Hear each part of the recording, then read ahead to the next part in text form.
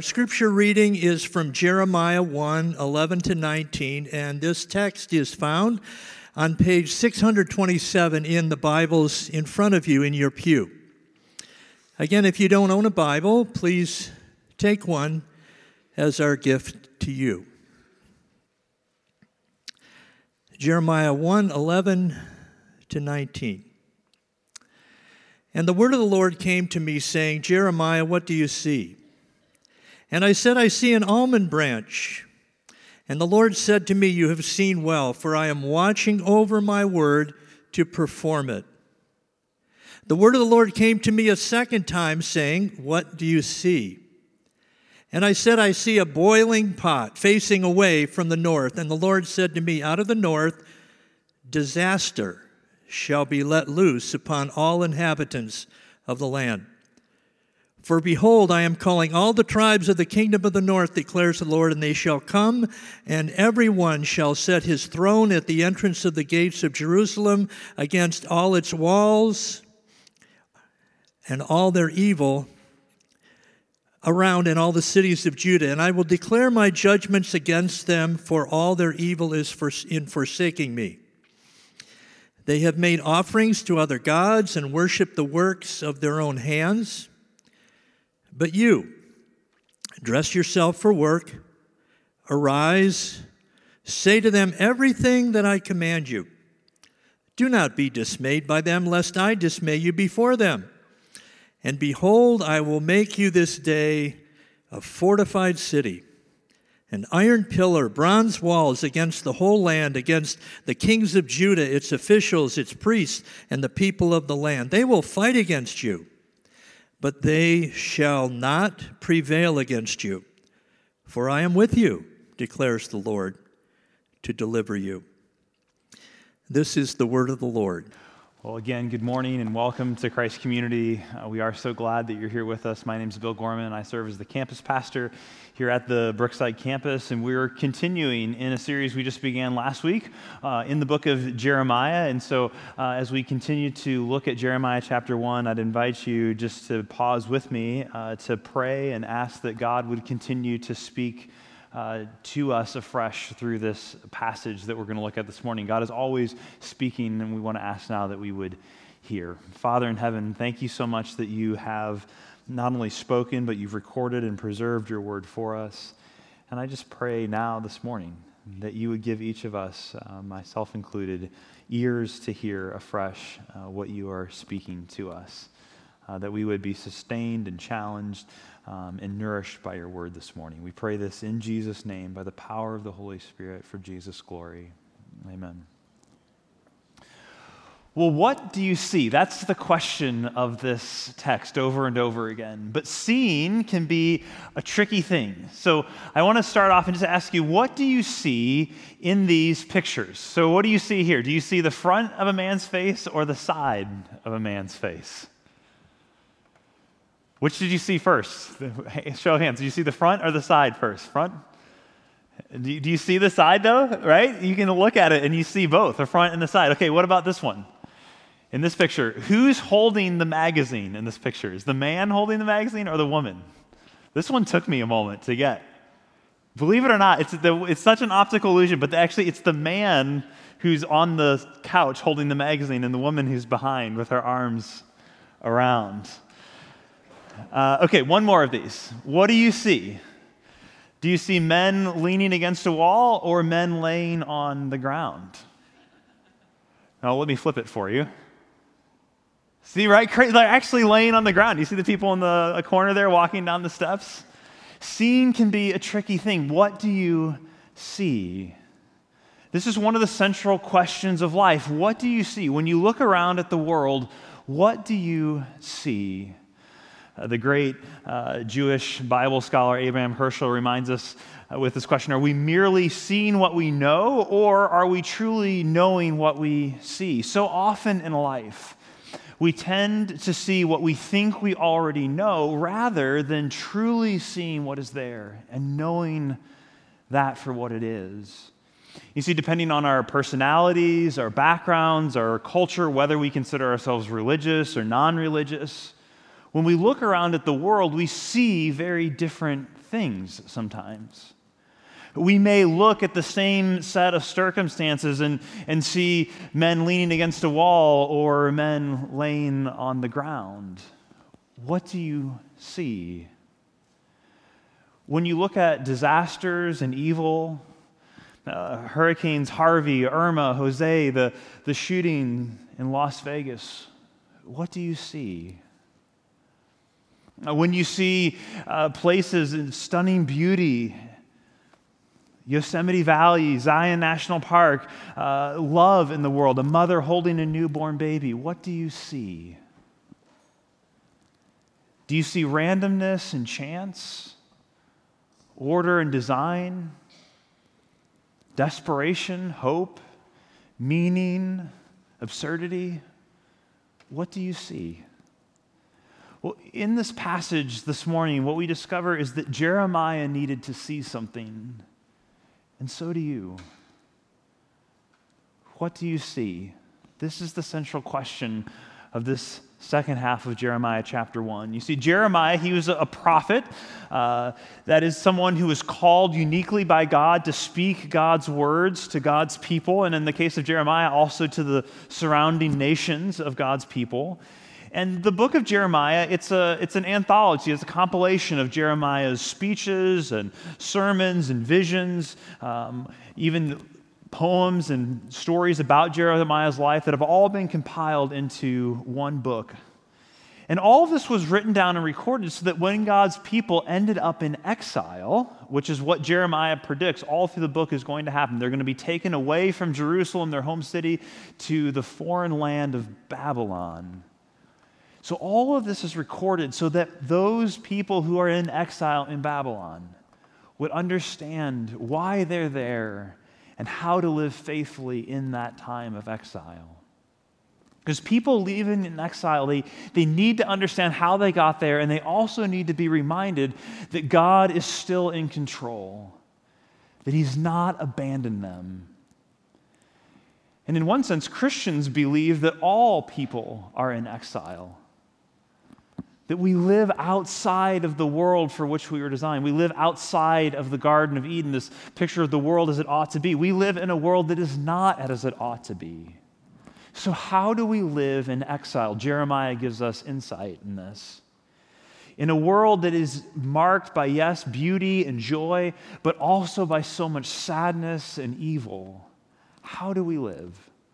And in exile, I think there are at least two temptations that are always sort of just lurking, whispering to us. The first temptation is to give up, to look around at all that's going on in the world, the trouble in the world, and conclude in despair that there's nothing that can be done, nothing will really get better, God doesn't really care, the temptation to give up.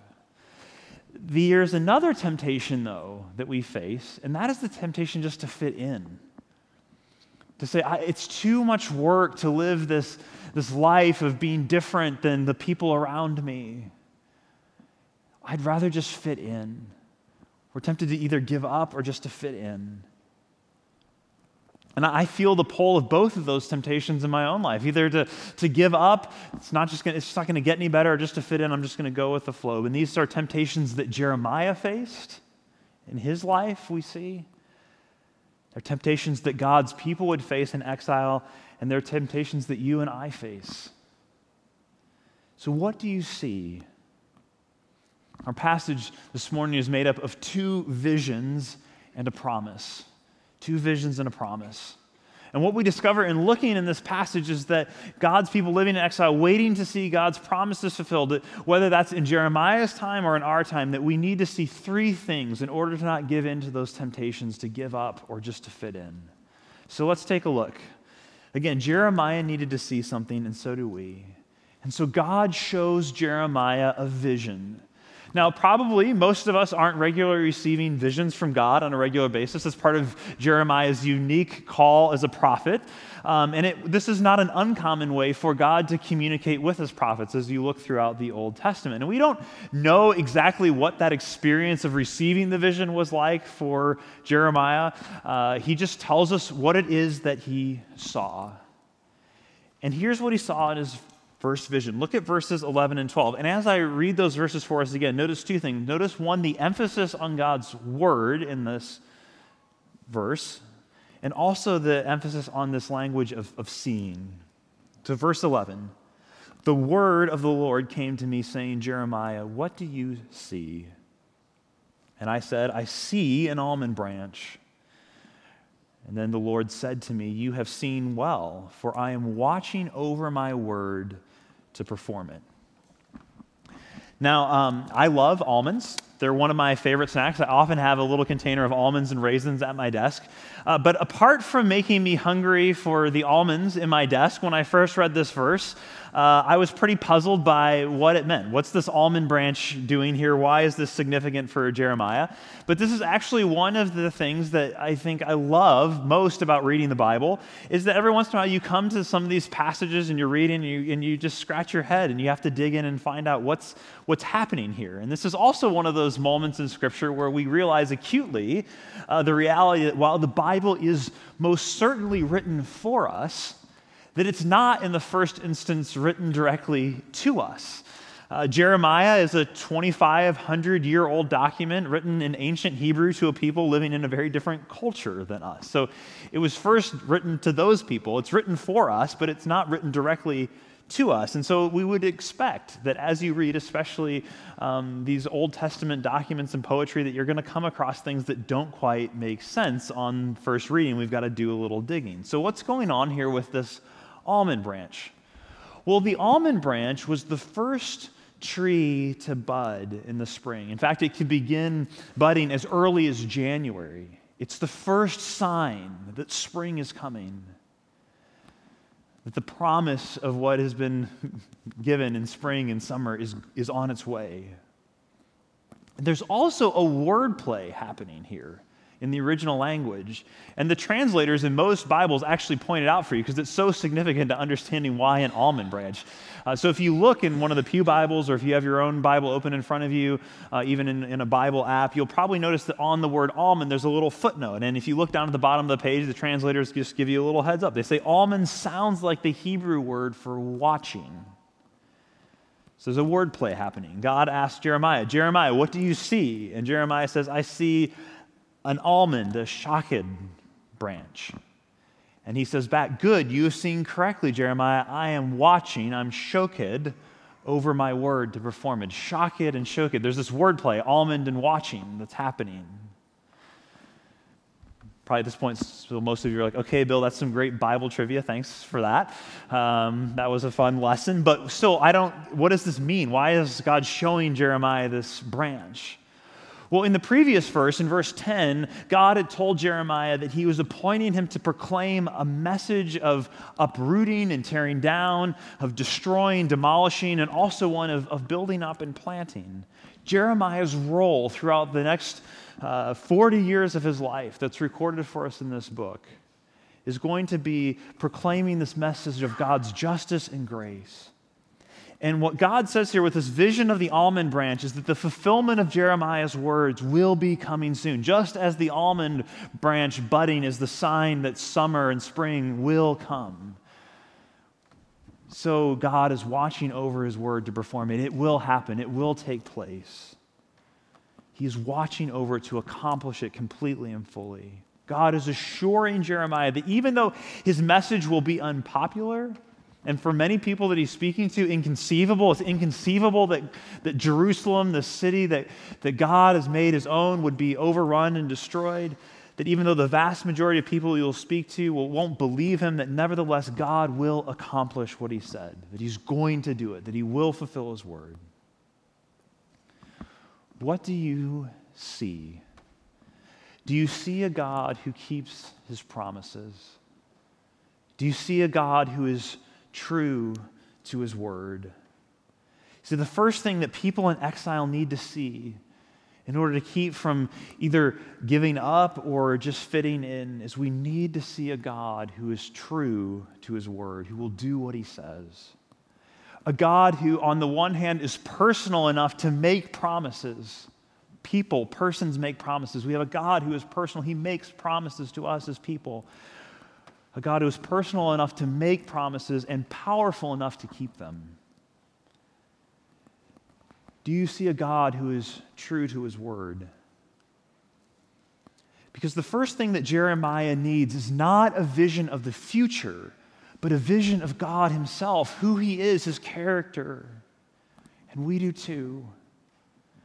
But in the busyness and frankly, even just the ordinariness of everyday life, it's easy to forget.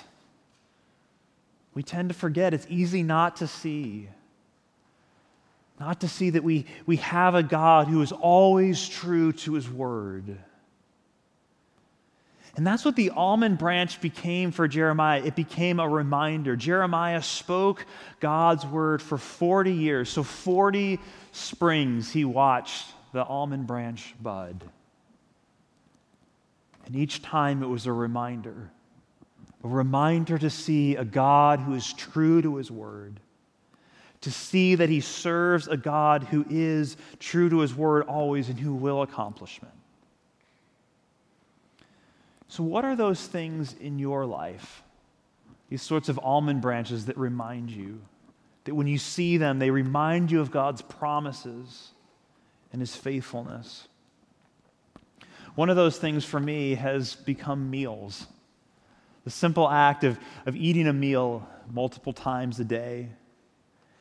Jesus in the Lord's Prayer, he taught us to pray, Father in heaven, give us this day our daily bread.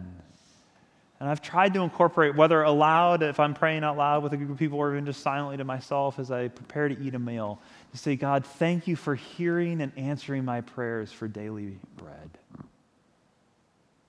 Each meal is a reminder of God's answering a prayer for daily bread, providing for my needs multiple times throughout the day. So in that way, even my little snack of almonds in my desk becomes an almond branch, a reminder of God's promises, his faithfulness, his provision. But there's still more we need to see. So take a look at the second vision that Jeremiah has. And it begins in verse 13. And the vision here, it's quite a contrast to the first. Jeremiah, in the second vision, sees this roiling, boiling pot that's ominously tipped towards him and his people. And again, the vision begins with a question. Jeremiah, what do you see? This is verse 13. The word of the Lord came to me a second time, saying, what do you see? And I said, I see a boiling pot facing away from the north. And then the Lord said to me, out of the north shall be let loose upon all the inhabitants of the land. Disaster shall be released. God is going to bring judgment on his people, the people of Israel, who are referred to in this passage as Judah. And maybe you're wondering, okay, what's the difference between Judah and Israel? What is this language of Judah here in this passage? Well, if you remember from last week, if you're with us, we talked a little bit about the history of Israel. And for a while, there was a bunch of the tribes just living in the land. But then under King David, they were unified into a kingdom. But after David's son Solomon passed from the throne, the kingdom was split into two pieces. You had the northern part of the kingdom, which was referred to as Israel, and the southern part of the kingdom, which was referred to as Judah. And the northern part, at this point in the story, has already been taken over. It's already experienced God's judgment.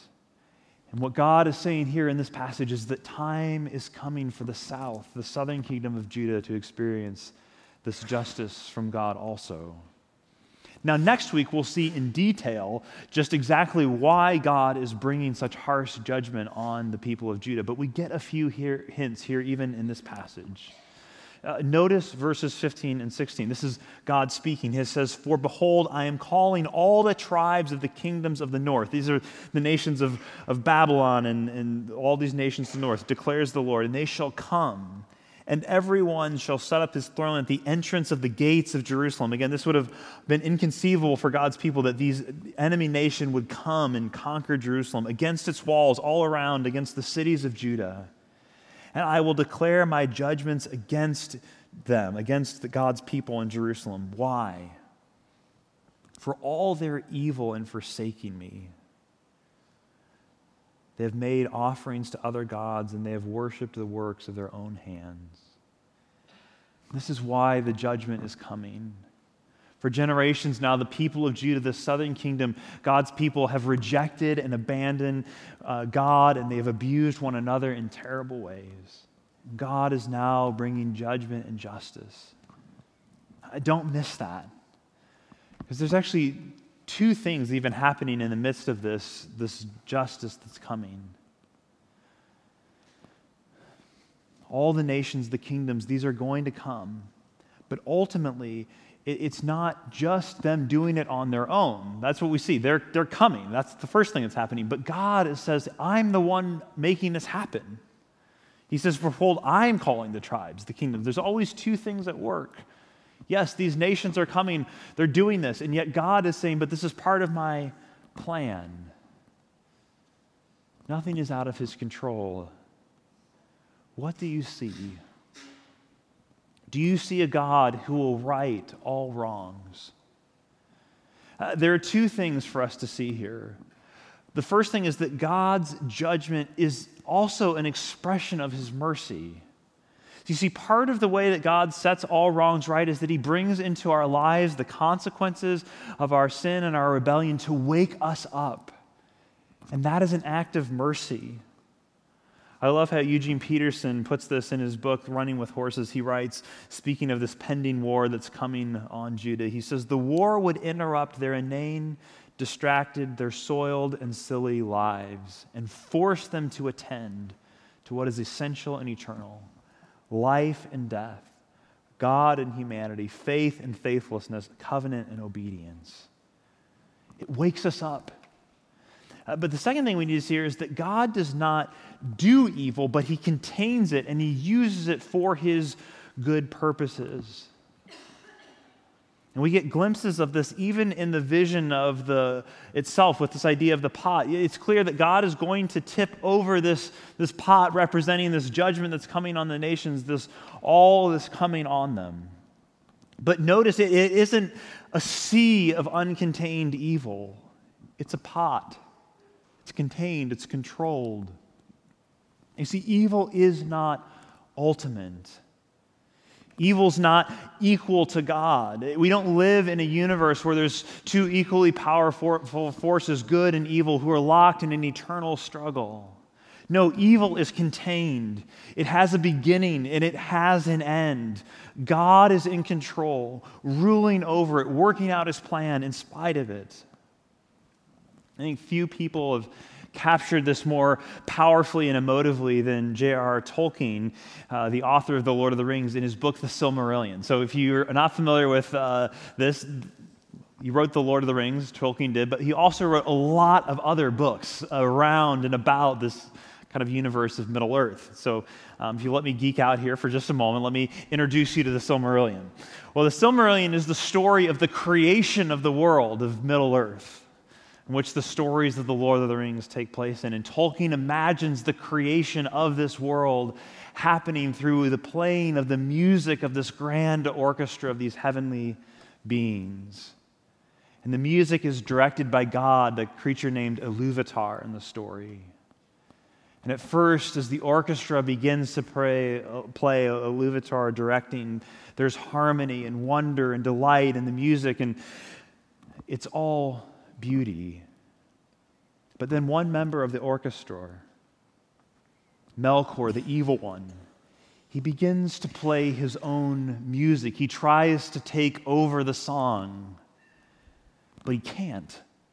Every time he introduces discord, tries to take the music in one direction, Iluvatar incorporates it and resolves it into a greater musical theme, more beautiful than before. And the scene concludes with these words of Iluvatar, God proclaiming the futility of the evil one's attempts to usurp. And this is Tolkien writing in this kind of King James style English. He says, and thou, Melkor, the evil one, shalt see that no theme may be played that hath not its uttermost source in me, nor can alter in any way the music in my despite. For he that attempteth this shall prove but mine instrument in the devising of things more wonderful, which he himself hath not imagined. God is saying to the evil one, try as you might, you cannot spoil the music. And all of your efforts will, in the end, only make it that much more beautiful. Yes, evil is real, and it is terrible, but it will not win. God will set all things right. Do you see? Do you see it? It can be easy to forget this, to forget that God is the one ruling over it all. Why? I think because God's rule, His governing from our perspective, is always slow, it's invisible, and it can usually have an alternate explanation if we want to see one. But we can't afford to forget. If we do, we will cower in the face of evil. We will be overwhelmed. Don't believe the lie. Evil will not win. It is not ultimate. It is finite, it is contained, and it has an expiration date. What do you see? Do you see a God who will right all wrongs? So in order to remain faithful, to avoid the twin temptations of giving up or fitting in, we have to see a God who is true to His word. We have to see a God who rights all wrongs. But there's still one more thing we need to see. We see it in verses 17 through 19. And in these verses, God again makes a promise to Jeremiah, the same one that He made to him last week, and that is that I will be with you. Verse 17, this is God speaking to Jeremiah. But you, Jeremiah, dress yourself for work. Arise and say to them everything I commanded you. Do not be dismayed by them, lest I dismay you before them. And behold, I make before you this day, I make you this day a fortified city, an iron pillar, bronze walls, against the whole land, against the kings of Judah, its officials, its priests, and all the people of the land. These are all the people that are going to come against Judah, or come against Jeremiah. And God says that I'm going to make you strong against them. He says, they will fight against you, Jeremiah, but they shall not prevail against you. For I am with you, declares the Lord, to deliver you. See, in contrast, Judah, Jerusalem's gates will be overthrown. Their walls will be knocked down. But Jeremiah will be a fortified city. He will be an iron pillar. He will have bronze walls. And all that the people will speak against him, all that they will come against him, all the ways that they'll try to sideline him, even to at points they want to kill him. As Jeremiah declares God's words of both justice and grace, judgment and hope, no matter how much they try, they will not prevail over Jeremiah. Why? Because God is with him to deliver him.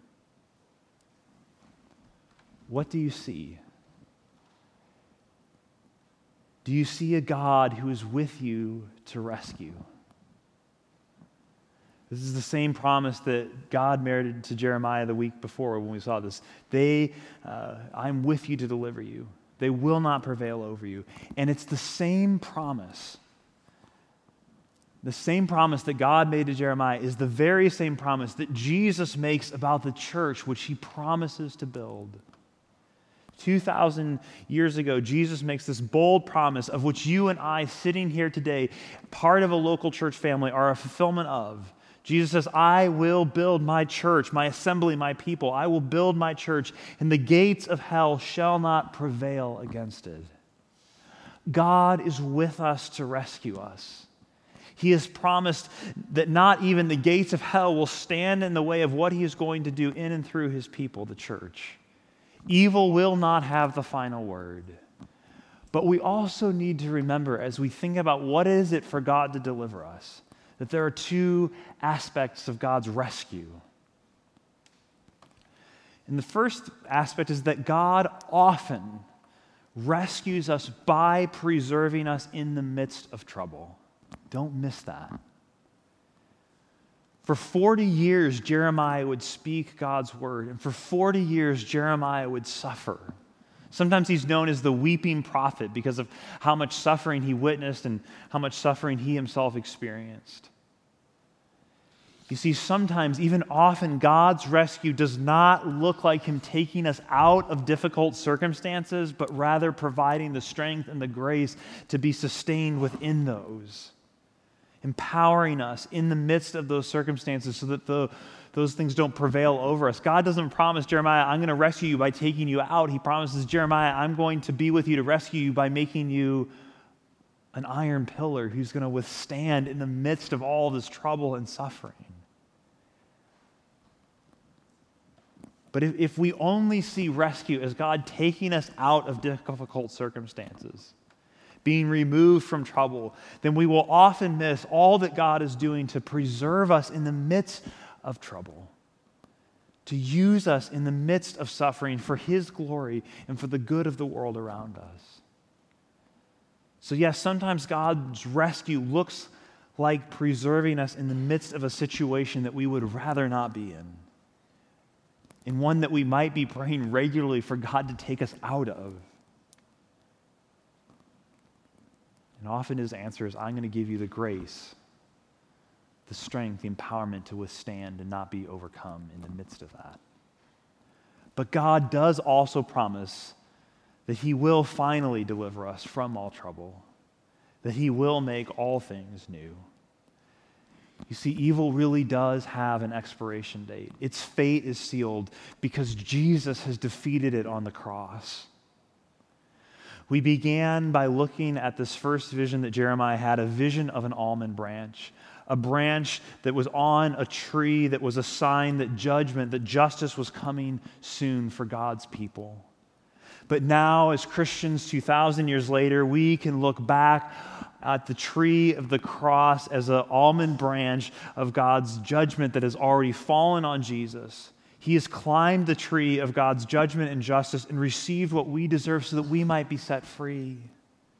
So now we have the cross as our almond branch, reminding us of God's faithfulness to His word, a testimony to His unfaltering justice, and a monument to His gloriously wonderful rescue and His promise to be with us always. What do you see? Let's pray. Father in heaven, I pray that you would give us the ability to see through the eyes of faith what you are doing in our lives, what you're doing in the world. And as we see that more clearly, would you strengthen us to not give in to the temptations of giving up or just fitting in? We pray this in Jesus' name, by the power of the Holy Spirit. Amen.